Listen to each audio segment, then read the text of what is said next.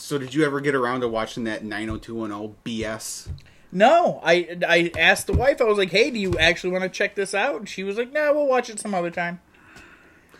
My wife loves it. Like, she thinks it's great. I watched that thing appalled. Because Dylan wasn't there? No, because I mean, answer me this. This is the only question I really have. Yeah. Is Jenny Garr still smoking hot? Oh, absolutely. All right. Well, then I'll tune in at some point. All right. Fair enough. All right. Chris and Matt's Wrestling Pod. Chris and Matt's 90210 pod. Yeah, exactly.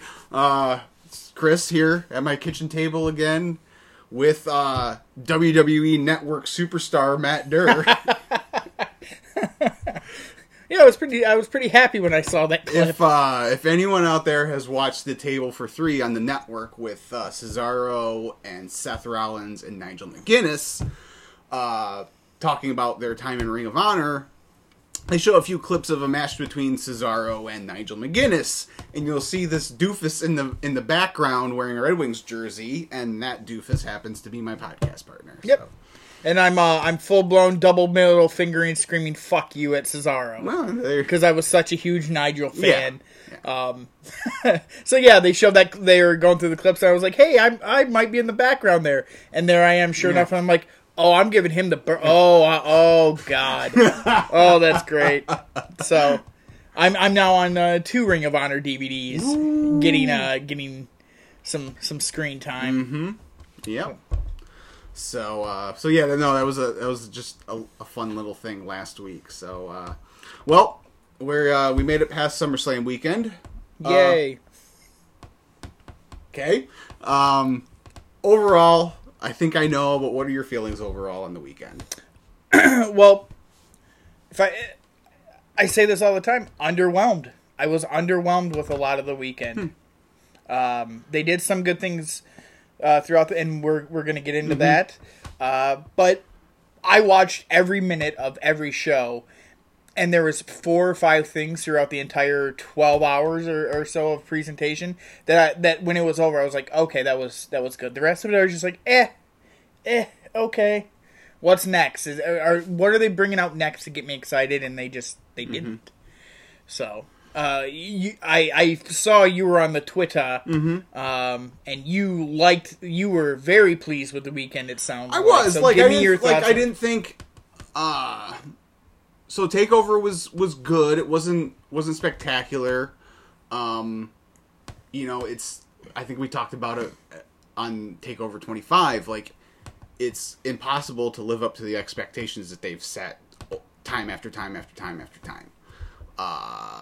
So I enjoyed most of the matches on that card. One of them I really didn't like. I'll talk about here in a little bit. But overall, I thought it was a good show. Like I said, nothing spectacular. And then SummerSlam, it was better than I was expecting it to be. I liked the fact that it wasn't 8 hours long. Yeah. The main show was 3.5 hours long. It was over by 10:30. Like, I'm not going to be mad at that. And they did enough during the show things that I did like. See, I wholeheartedly disagree. There were 2 things on that show that I liked, and the rest of it, I'm just like, what is, like, it just felt like another pay-per-view in the middle of the year, and not what has traditionally been the second biggest show of the year. Right. The most bill, all the names and stuff that were on that card, there was nothing about it aside from the last 45 minutes where I was like, this feels like something special. Right. I could see that. I guess I should say, there wasn't anything I outright hated on the show. Yeah, I see. I hated the Owen stuff.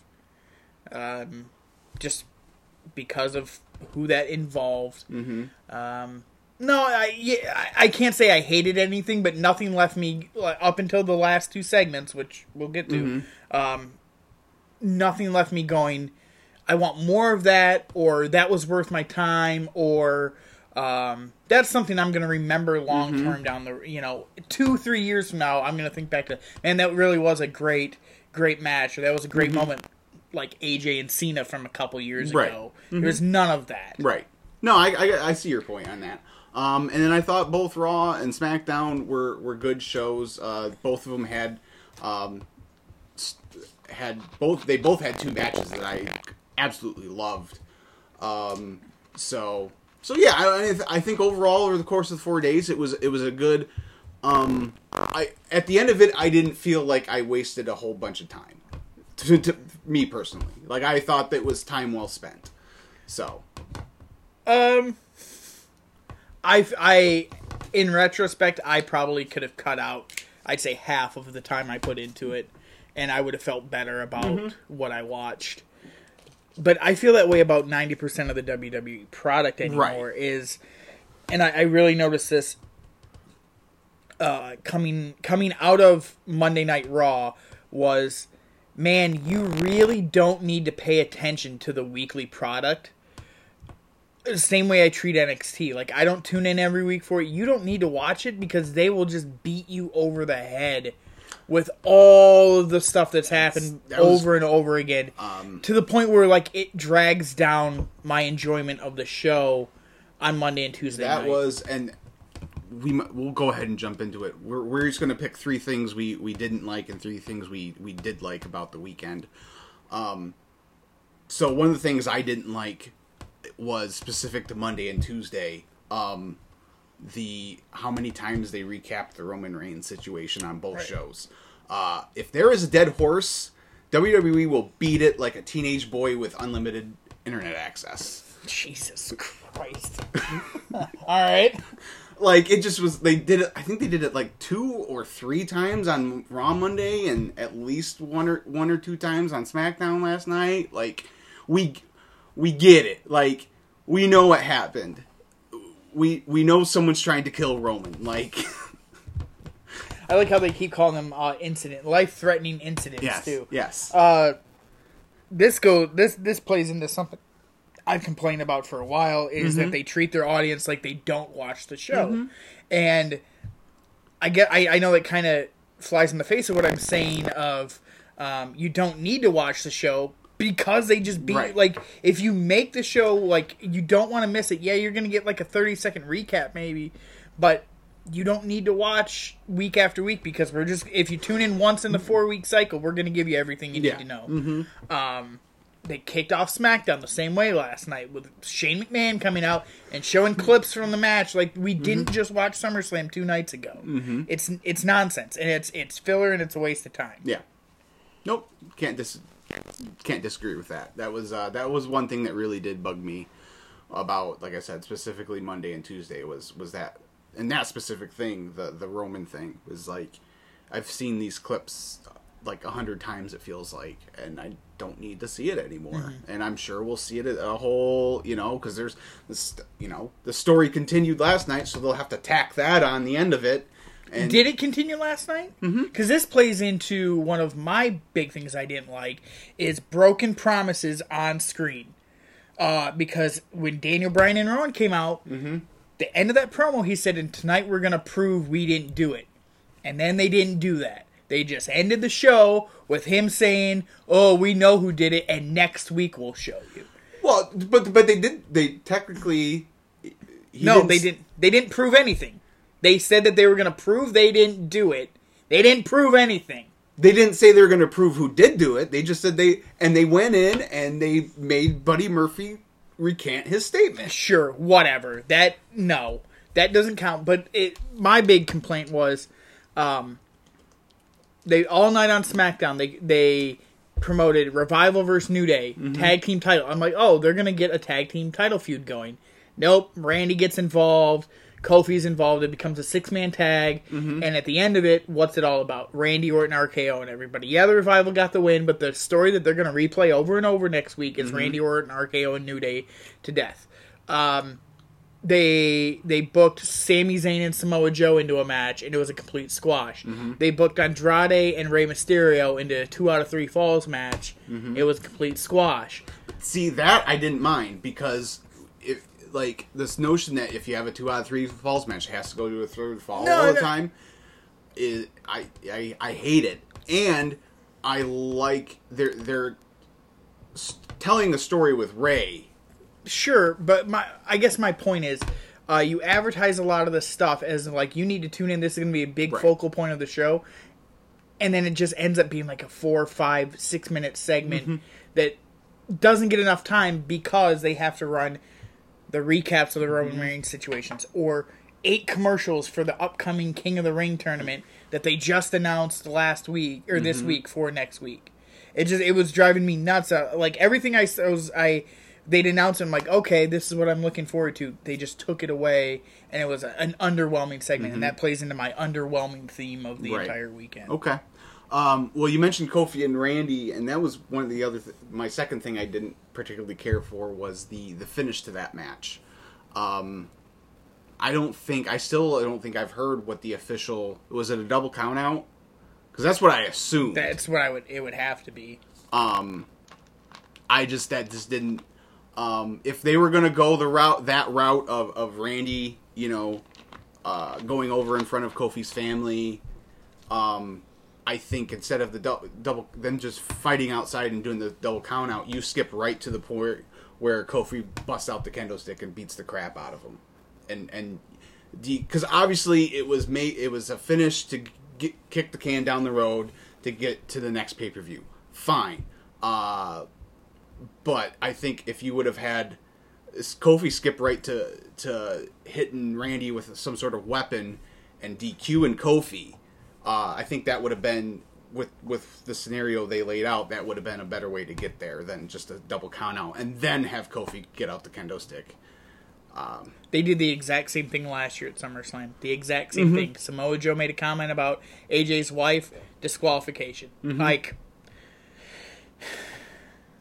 they're just oblivious. They're oblivious to their own storytelling because it's so convoluted all the time. It was awful. It was absolutely awful. Yeah. But to be honest, I mean, I didn't even I knew that, but I didn't. It wasn't front of mind until you mentioned it to me over text that night about the Joe AJ thing last year. I was like, oh yeah. So I wonder how many people I'm thinking that they're thinking how many people are more like me, and unless it's directly pointed out to them, aren't going to remember that, as opposed to people like you who, right off the top of your head, that's what you remember. Sure. So, once again, the legends coming back prove that they're not worth the time of day. In my opinion, the Goldberg thing was the best part about the Goldberg thing was Dolph Ziggler. Which I guess, I saw some people arguing, well, then Goldberg got him over. No, that's because they could have done... Other way around. They could have Dolph got Goldberg Yeah, over. they could have done that with anybody with Dolph, and it'd be entertaining. Trish didn't... I didn't think Trish looked that great. People were like, oh, she looked her age as in the ring. She didn't look great, but she didn't... I don't think she embarrassed herself. herself. No, she didn't embarrass herself, but it was clear that every time she tried to do something athletic, Charlotte had to do the athleticism to make Trish look good. And that's not a knock on her. She hasn't been in the ring in several years. Charlotte's one of the best ever. It just, as I'm watching, I was like, man, this is why she shouldn't be around here. Right. Well, and if you believe her, it was indeed her last match. So, I mean, fine. Yeah, I mean, I didn't have a problem with the match. I actually kind of liked the story in it of, like, every time, Charlotte dominated the majority of it, but every time Trish seemed to look like she was putting some moves together to gain some momentum, Charlotte would cut her off and then go back to her. So I enjoyed it. Like, I didn't think it was spectacular or, it wasn't this great match or anything like that. But like I said, I don't think Trish embarrassed herself, and I think it was just fine. So it wasn't anything bad. Yeah, I didn't enjoy either one of those segments, the Goldberg or what I loved about the Goldberg match? Matt Riddle on the watch along, just burying William, as it were. Yeah, that was the best part of the Goldberg stuff. Yeah, and then the last thing I didn't like, I'm going to sound like I'm really sexist on this podcast. I didn't like the Shayna Baszler Mia Yim match from TakeOver. And if you listen, I listened to Triple H's media call afterwards, and he kind of, the way he said is like, basically, if you read between the lines, the way the card was set up was that match was put out there to kind of be the cooler between the triple threat and the main event. Boy, did it do its job, because that crowd did not give a crap about that match. Yeah, it didn't help that, and this is why I didn't think TakeOver was very good. It didn't help that super early on in that match, it was clear Mia Yim was out of her out. Like, she was off. Everything looked clunky and slow and phony. And I like Shayna, but she, that match showed that Shayna's not at a spot yet where she can cover up those mistakes. Yeah, she can't carry people it was bad. It was probably the worst women's title match on a TakeOver they've had, and I would argue that TakeOver was the worst TakeOver they've done. And I'll just launch into my final thing that I hated, unless you have anything else you want to add. Nope. The main event, the women's title match, and the Candice LeRae Io Shirai match were awful. All three of those matches. I didn't like any of those matches. Because I really liked the Candice Io Shirai match. See, I love Candice, but again, it was sloppy. It was super sloppy. There were clearly spots in that match where they weren't on the same page, and they're just awkwardly touching each other in the middle of the ring. You can hear them calling out spots. And I just didn't think it was that great of a match. I thought when Candice did the dive through the rope into the DDT, that was really cool. But there was something about it when I'm watching, I'm like, this, it didn't do it. It didn't belong on TakeOver. That felt like a match that could have been like the main event of the weekly TV show. The women's title match we just talked about, again, it was clunky. It didn't look bad. The crowd didn't care at all. The whole storyline of Mia taking out Shayna's gang, so to speak, didn't really mean anything. It just proved that Shayna's still a badass, that sort of thing. But the main event to me was just way too long. It's everything I'm starting to hate about Johnny Gargano. Matches are 15 minutes too long. There's too much nonsense that doesn't keep this guy down. And then when they try to do something spectacular, it makes zero sense. I texted you. He cuts the barbed wire off the top of the cage and goes at Cole. He doesn't ever get to Adam Cole with the barbed wire. And for whatever reason, Cole climbs onto the cage and climbs over to a table when there's clearly table.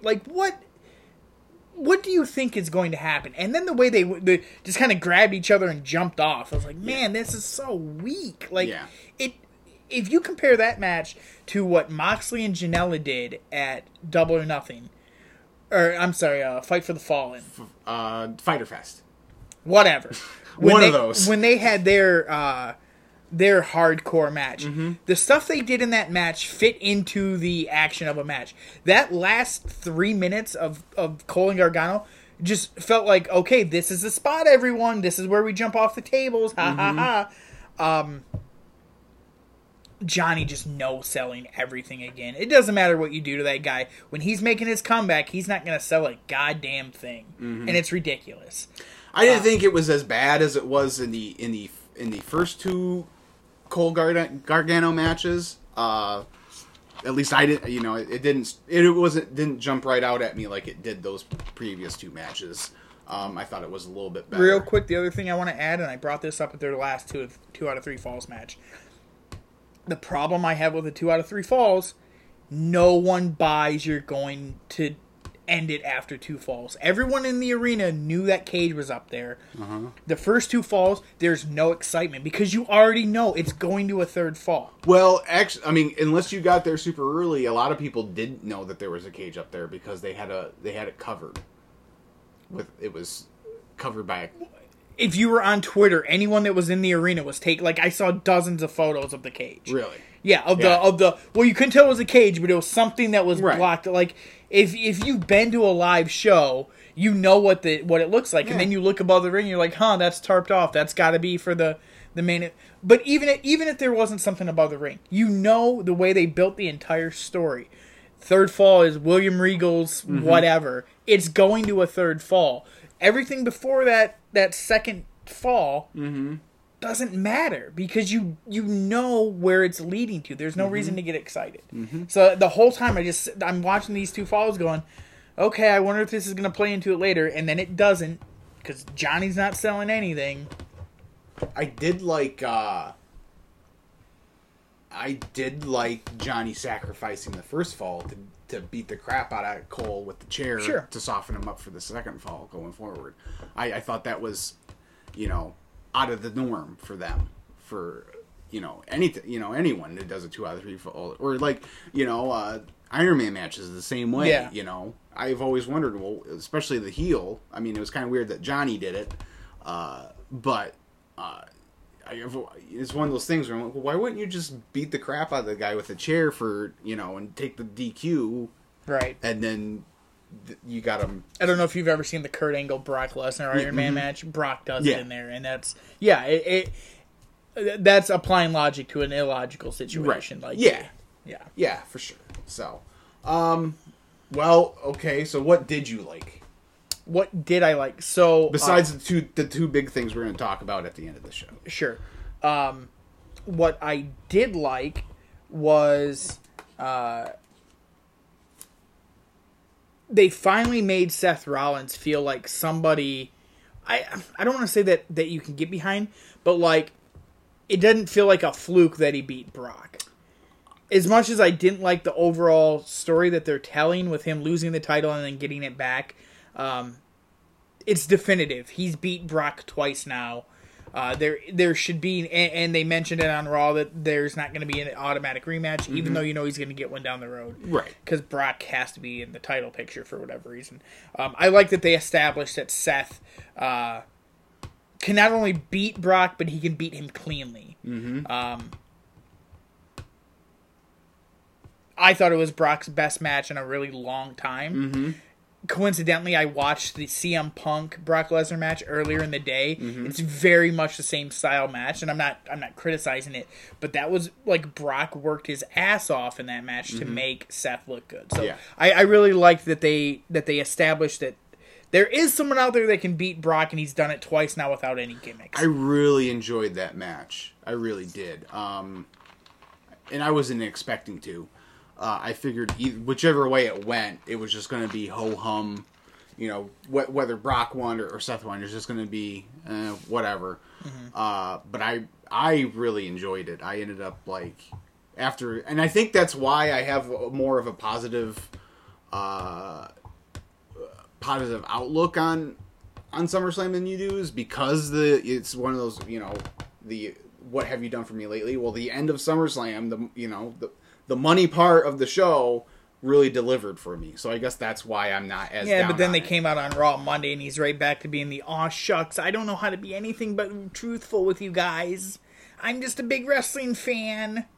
Whatever. Hey, he got the endorsement from old Stone Cold. Sure, and Bret Hart. Yeah, they're really bringing out everything they can to be like, Seth Rollins is the guy. Yeah. Because he was getting booed early on in that. Anyway, what was one of the things you enjoyed? So one of the things I really enjoyed was was Edge coming out on the pre-show. I didn't expect it. Elias was in the ring doing his thing, and all of a sudden you heard, you think you know me, and then the Alter Bridge music started. I'm like, oh crap! Edge is good here. He's gonna, we're gonna get. I thought he was just gonna come out and cut a promo on Elias, and then he speared him, and to holy hell, came out of my chair. I was like, oh my god. So, and I'm trying. So Edge is in my top 5 all time. I'm trying to not get over he's not coming back. No. But the fact that I got to see him do another spear, one more spear, I was pretty happy about that. I was pretty stoked. Yeah. I texted you and you're like, what are you talking about? And I'm like, oh, you missed it. Yeah, well, I mean, why would you do that on the pre-show? Yeah, there is that. yeah, that's something that they probably could have squeezed, on the, because it wasn't that long of a segment. Remember what I said about nothing about SummerSlam felt special or memorable? Right. You do that on the main card. Yeah. It would have made, especially like following maybe a slower match or something that didn't have a ton of excitement coming out of it. That would have been a huge like pick me up sort of thing. But like after the Bayley Ember Moon match, maybe. Sure. Yeah. So yeah, no, that was just personally for me, that was really cool and it was funny too, because like, so one of the first Raws you and I went together was like right before the first Cena Brock match in like 2012. And Edge made a surprise appearance at that show, and I was wearing my Edge and Christian t-shirt. Well, lo and behold, Sunday, guess what shirt I was wearing? My Edge and Christian t-shirt. So it's like, sweet! This is awesome. I keep winning with his t-shirt. Yeah.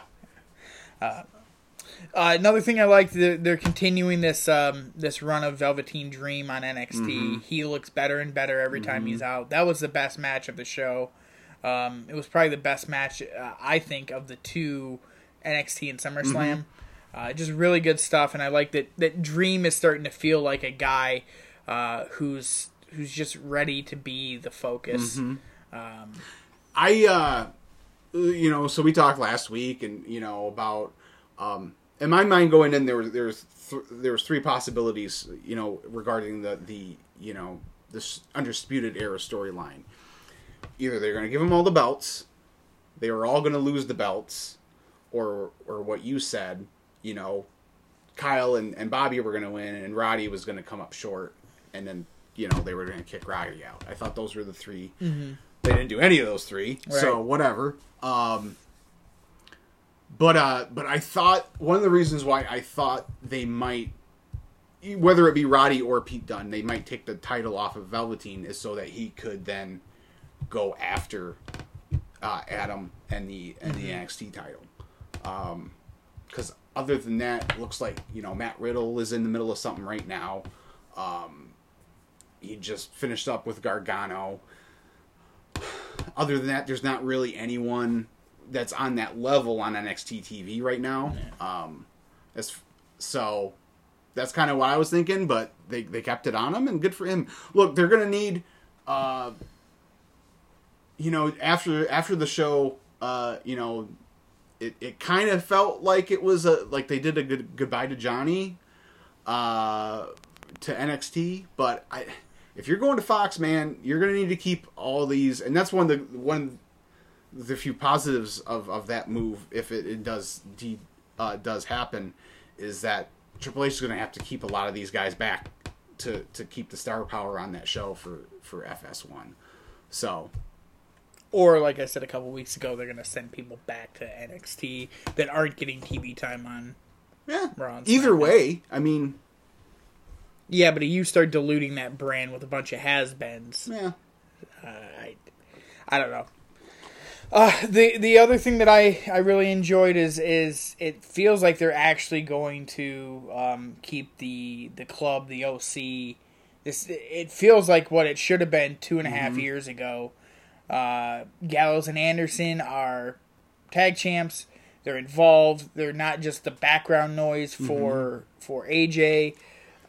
They're throwing in all their little jokes and hijinks that smart fans like you and I, kind of, yeah, there you go, nice, yeah. But it's not outwardly like babyface material. I just really liked what they're doing with them right now. And they kind of planted the seeds for Finn joining on the kickoff show for SummerSlam. So hopefully when Finn comes back, that's where they go. But yeah, no, I agree. They so far so good with this version of the OC on WWE television. The one thing I want new theme music.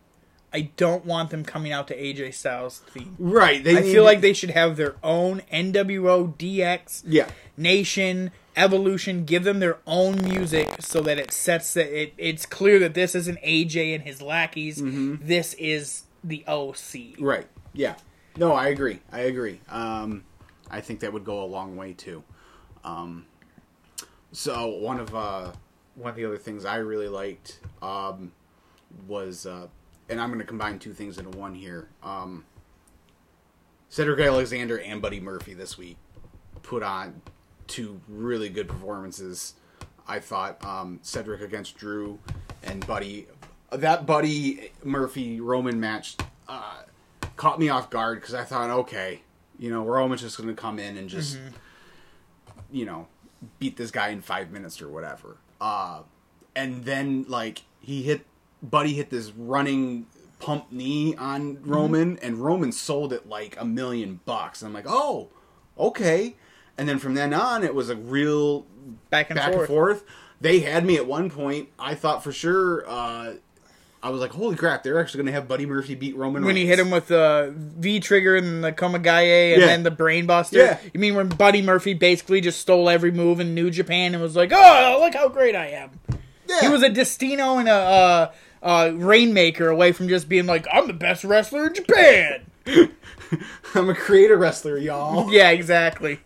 Or mate, because he's Australian. But whatever. I'm just kidding. No, both those matches were really good. Cedric on Monday, again, it was kind of like Buddy was like, oh yeah, when he was, the way Cedric sold the Claymore. But he's like, oh yeah, watch this. Watch me take a spear. And he looked like he got killed by Roman. I prefer Dolph's sell of Goldberg's. Well, of course. Because it seemed more realistic. Of course. But and that was the third thing. If this is Dolph's gimmick from now on, is he gets his ass kicked and then gets on the mic while he's still on the floor, begging for more. Yeah, that's pretty funny. That's pretty entertaining in my book. I like it a lot. Sure. The only thing that didn't bother me, but I'm not as excited about the Cedric and Buddy stuff, is we've seen this before where they have a relative unknown, and we've seen it recently with Ali. And they have a relative unknown come up, have this great performance, and then they just kind of go away. Andrade. I mean, Andrade was on a run where he was having the best match on the show week after week with Bryan and guys like that.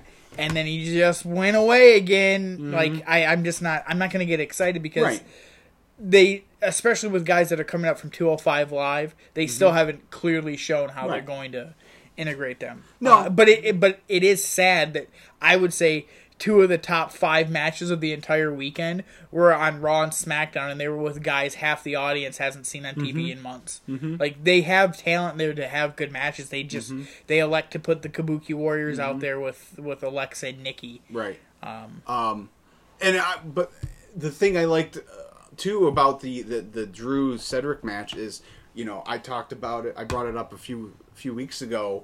The idea of having feuds that are specifically on TV. Drew and Cedric have been at this for a month now on TV. And it's you don't need to shoehorn that on a show like SummerSlam.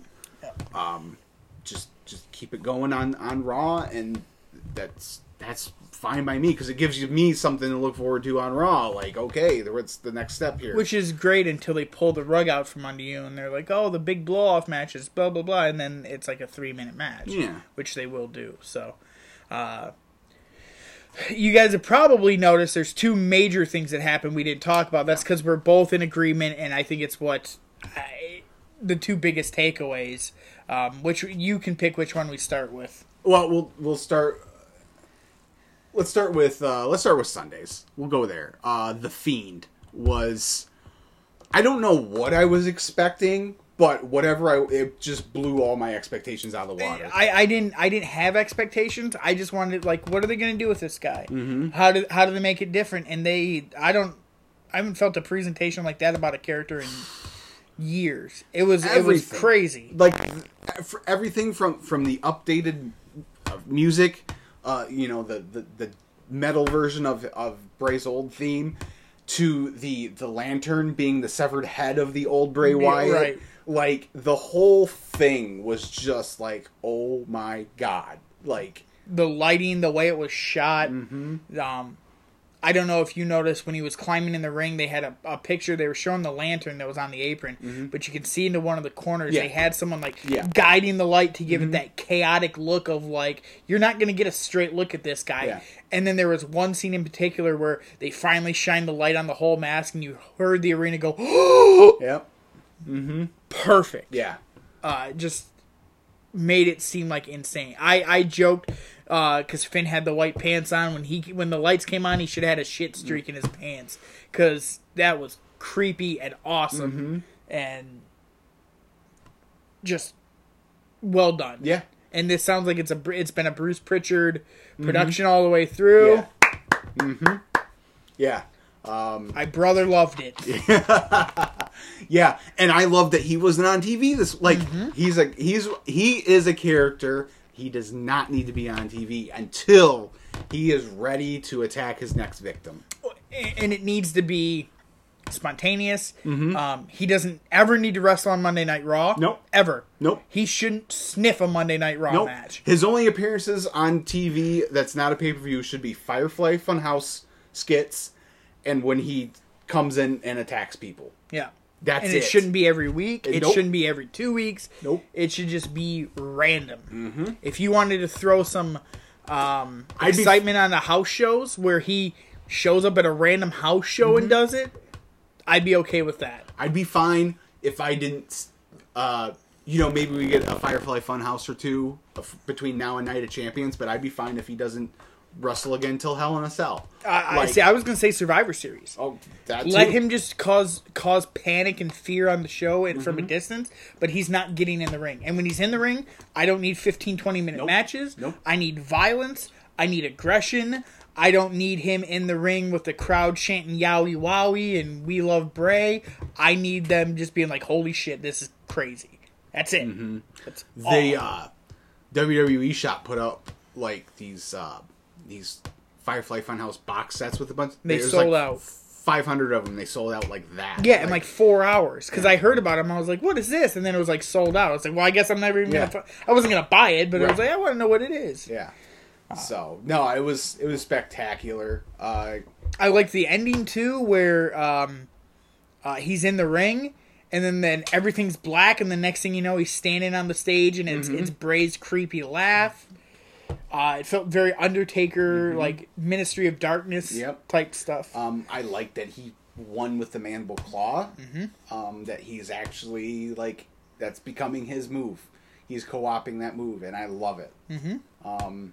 Because the original Mankind character was it's not totally different, but similar at the same time.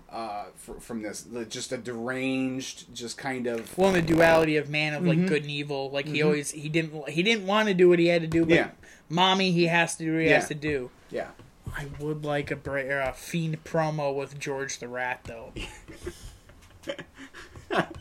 Yeah. So that was the return we were told about and expecting this weekend. One we did not know about and not expecting came on Monday. The return of the boss. The boss is back. So yeah, I felt so bad for Natty. It was funny. I was thinking about it yesterday, and I was trying to come up with a quote unquote real sports comparison for Natty of someone who's like as talented as she is, but yet like no one she just is never quite like. I don't know if it's because of her she doesn't have the personality or the charisma or what it is, but she's just always an afterthought. And then the crowd is booing her during her promo on Monday and stuff like that, and I'm like, Toronto. And then the boss, and then Sasha's music hit, and I was like, oh wow, okay. And then I was like, she looks kind of weird. There's something off about this, her hair. I didn't notice that. If you watch it again, it's very, in hindsight, oh well, clearly it's because she's wearing a wig, but it just it didn't look right on her head. But it wasn't a tell or anything like that. It just kind of was something's off. But yeah, so she comes in and she hugs Natty and whatever, and acts like she's gonna go grab a microphone to and then turns around and blasts her and starts beating the crap out of her, and throwing the injured shoulder into the turnbuckles and into the ring steps, and then Becky comes out, and Sasha ends up beating the crap out of her with the steel chair. And the best part is when she's dragging her on the outside, and they had to cut it out of the broadcast. But someone slowed it down. You can read her lips. She's like, "You're talking all that shit, huh?" And she's dragging her by the hair. Oh, so good. Yeah, so I am looking forward to this.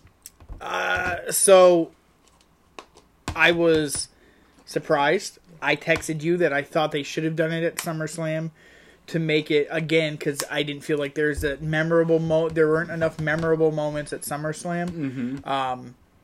They could have done the same thing after the match, but it worked really well on Raw too. It wasn't bad. If she's back as the boss, the NXT boss, and not what the boss was when she came up on WWE, like on the main roster, the swagger, and that idiot Michael Cole isn't screaming it's boss time and all that. If she's just this mean, conniving, ratchet bitch, if you give me that with Becky, who will talk her shit on Twitter and talk it in the ring, and these two are allowed to basically do what Ronda and Becky did, it's going to be amazing. If they try to water it down and they don't let Sasha be who we've seen she could be in NXT, they're going to lose me really quick, and then it's just going to kill anything I care about the women's division. Right. Because I'm already teetering to the point where, like, I don't care about a lot what's going on there because it's not told very well. Her beating the holy hell out of Becky, like, over and over with that chair, to the point where I was like, man, she's got to be hurting her. At one point, you can see, like, Becky kicking her, like, get away from me. Well, she did, like, I'm done. She did, one of the first shots, like, was, like, up further, close to, like, her neck. Yeah. But yeah, she laid that in, that's for sure. Yeah, the receipt is coming. Becky said, but I can't wait for it. But well, I mean, because Becky's promo earlier in the night, where she's like, basically like, I'm sitting around here waiting for all you to come at me. Well, I'm gonna come at you first. Yeah, basically is what she said. Well, and then Sasha shows up, and yeah, if they build this out to a match that ends with their feud at Hell in the Cell, I'm all for it. And again, if Sasha is the character we've seen in NXT, she's the one I want to see knock off Becky. Because Sasha in NXT was my favorite character out of the 4 horsewomen that they've done. She was amazing at that time. And part of me has always felt like Becky lifted her badass attitude partially from the boss character in NXT. I'm not saying she stole it or anything like that, but I just felt like, man, if Sasha would have had that same opportunity or had gone for it like that, maybe she'd be higher up. Yeah, so could be. Yeah, and I loved Corey Graves. Yes, like just like I told you, Sasha Banks is a terrible person. Yeah, no one wants to listen to me. So like it gave him a little credibility too. The next person he picks on, it's like, well, he was kind of right about Sasha. Yeah, no, it was totally. I love continuity, so and that I mean. It was genius. I think he was a little like heavy-handed with it, like, but it was entertaining. He's always, like, for 2 years he's talked about how much he hates Sasha. So at least he didn't switch it once. She's a bad guy. I love her. Yeah, exactly. He's like, no, I told you she's always this terrible person. It's like Heenan with Hogan. Didn't matter if Hogan was a good guy or a bad guy. He always hated him. He always hated him. Yep. So, yeah, it was good, and then we were texting during this whole thing, and for me, looking ahead, Survivor Series is here in a couple months.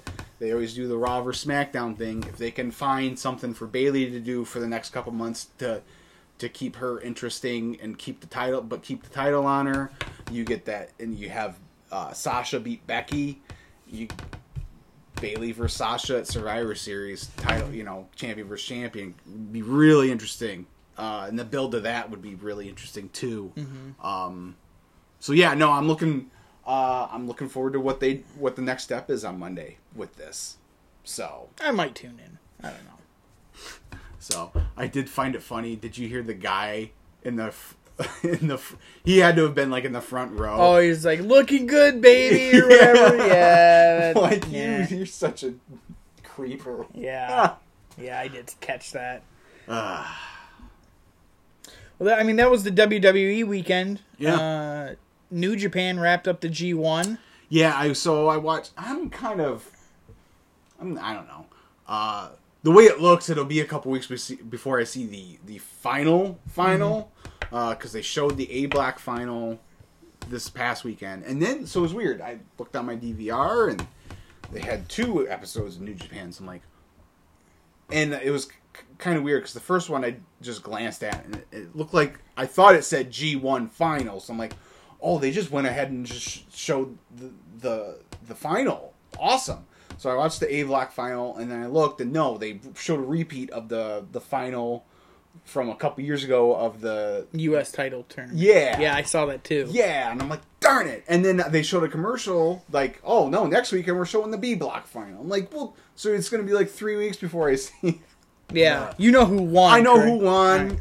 I know about the new member of Bullet Club.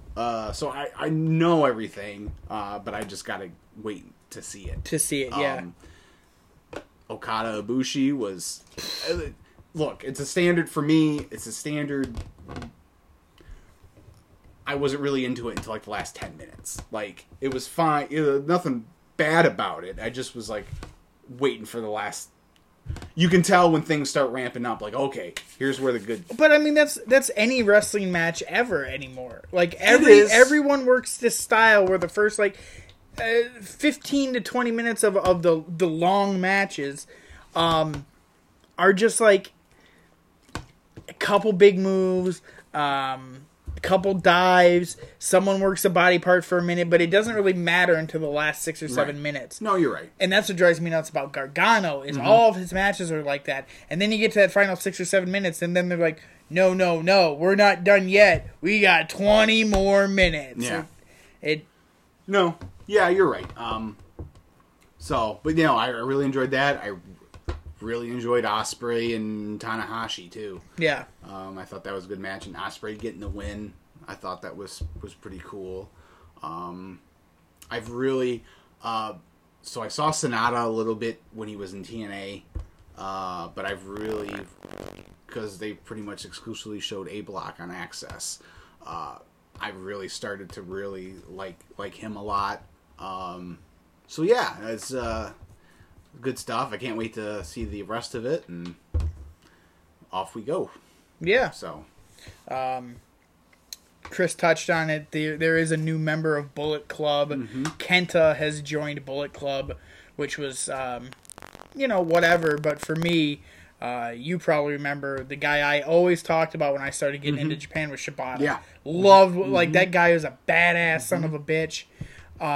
And he got involved. Yeah. Well, and he looked like, and he didn't get involved like Edge with a spear. He looked like he was ready to like. Oh wait, his career might not be over. Right. Wait. I might get one more Shibata match.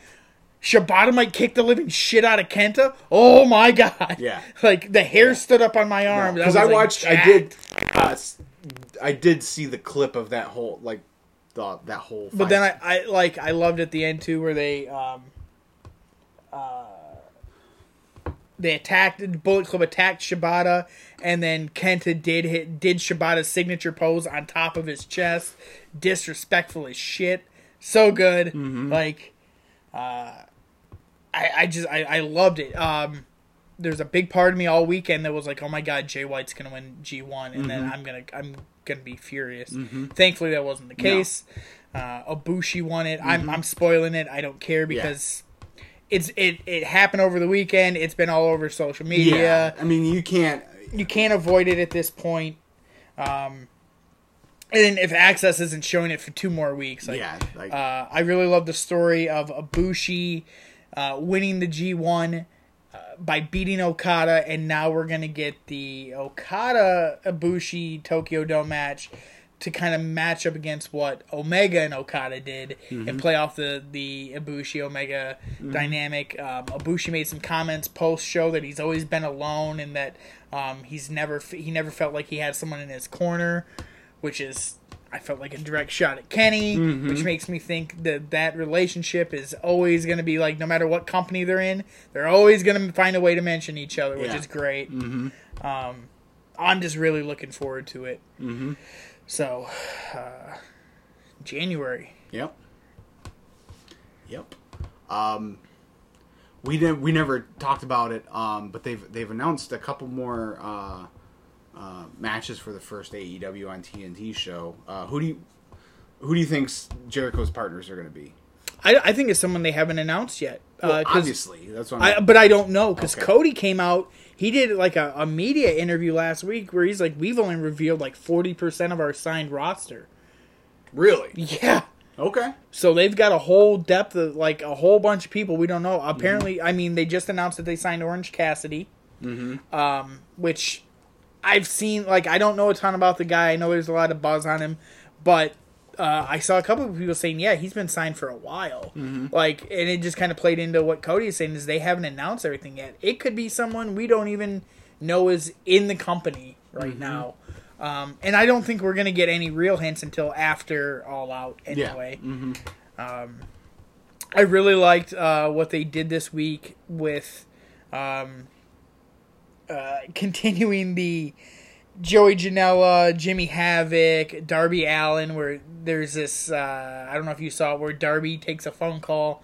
He's like, I got to go to this Blink-182 concert. Well, because they showed the clip from the Blink-182 concert has been out for like 2 weeks. Yeah, but it's like how Darby got there, and he's like, I don't give a fuck about Blink-182. Like, this is great. Yeah. I like that. Roddy Piper's daughter is now going to be in the pre-show battle royal. Yeah, the pre-show battle royal for All Out is going to be all women because it's going to be for a shot at the AEW women's title. So. Right. Jake Roberts was in the promo video, which I thought was really cool. Yeah. They're just kind of slowly building their momentum. They got a couple weeks still. There was supposed to be a match announcement today. But I didn't see it. I know they announced Moxley versus Shawn Spears for Philadelphia. Oh, okay. I think. I know they announced Young Bucks versus Private Party for the Boston show. Yeah. And I'm enjoying so far. We got to see how it plays out. If unlike WWE, like they announce a match, that's the actual main event. You're going to get that match, as opposed to like Raw this week where they threw AJ and Seth together, and you knew all along, well, the club's getting involved. This isn't going to end like you're not going to have a real match here. So yeah, so no, it's gonna. We just keep getting closer and closer, and things are going to get crazier and crazier, and I can't wait for it. So yeah, I was pretty upset. Evolve is coming back to Livonia. I saw that. And Ciampa's going to be there. Ciampa's going to be there. Matt Riddle's wrestling on the card. Man, and I'm going to be out of the state. So, are you? Yeah, like every time they come around, I've got something. Like they announce these shows like weeks in advance, and then for whatever reason, they're like, "Oh, by the way, Adam Cole's going to be there," and they tell you like 2 weeks ahead of time. I'm like, well, I already made my plans. Yeah. I've made it known on this podcast before that I'm not a big Matt Riddle guy, but he's starting to win me over, both with his feuding with all these legends online, be it Goldberg or going after Jericho even, and all that. But I've really liked, this business that he's been doing on TV with Killian Dane. Their brawl on TakeOver was really good, and it's just been a good evolving story on TV for the last few weeks, but he's grown on me. I still don't like that he doesn't wear shoes, but I was really hoping like halfway through SummerSlam we were gonna get like a Meltzer tweet that's like Goldberg and Riddle got into it in the locker room. That story was so. If you haven't heard the story, Matt Riddle after the last Saudi Arabia show went in hard on how bad Goldberg is. How his stuff looks fake. He thinks he's a shooter. He doesn't know the first thing about mixed martial arts, and he's a phony, and he's a fraud to the business. Yeah. Just all over him. And then last week he did another like Instagram video talking about all these legends that keep shit because talking. like Jericho came to Goldberg and Undertaker's defense, whatever. and Booker came to their, looking out for their boys. Yeah. That's all it is. Yeah. But Riddle was like, the hell with you guys. Like I don't need to prove anything. If you want to try me, like try me. It's not going to go well for you. And I would like to see Riddle, because Jericho's not afraid of anything. Yeah. Oh yeah. Yeah. Like I'd love to see that. You're a shoot fighter. I don't care. Yeah. I'm still gonna. But throw hands with you. But they do these watch along shows with the pay-per-views, and Matt Riddle is watching as the Goldberg match starts, and they're just like, "So, what happened in the hallway a minute ago?" Apparently, he was walking around and he saw Goldberg's locker room, and he was like peeking around trying to figure out where he is, and from around the corner, Goldberg like bumps into him. And he's like, "We got something to talk about." And Riddle's like, "We can talk whenever you want, bro." I'm not your bro. Which is great, because then he just keeps calling him bro over and over again. And Lesnar, or Goldberg, is getting more angry that he keeps calling him bro. Yeah.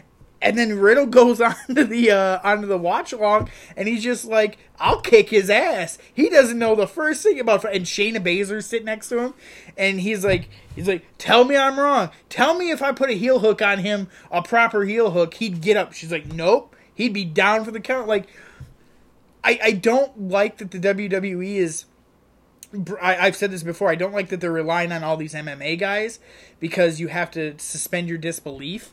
But I love this idea of Matt Riddle just kicking the living shit out of some of these guys that think they're tough guys, that phony around and pretend that they're super tough. And there were people on like Reddit like, "Who does Matt Riddle think he is? He's never drawn like Goldberg."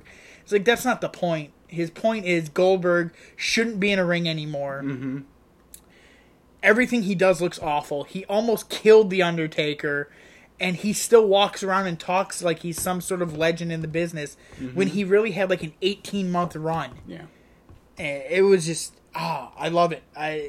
Give me all the Matt Riddle hammering these guys on social media. I love Jericho's response too. When he put the fat, like he did the impression. Yeah. And he put the bandana on his head and he made the Riddle face. Yeah.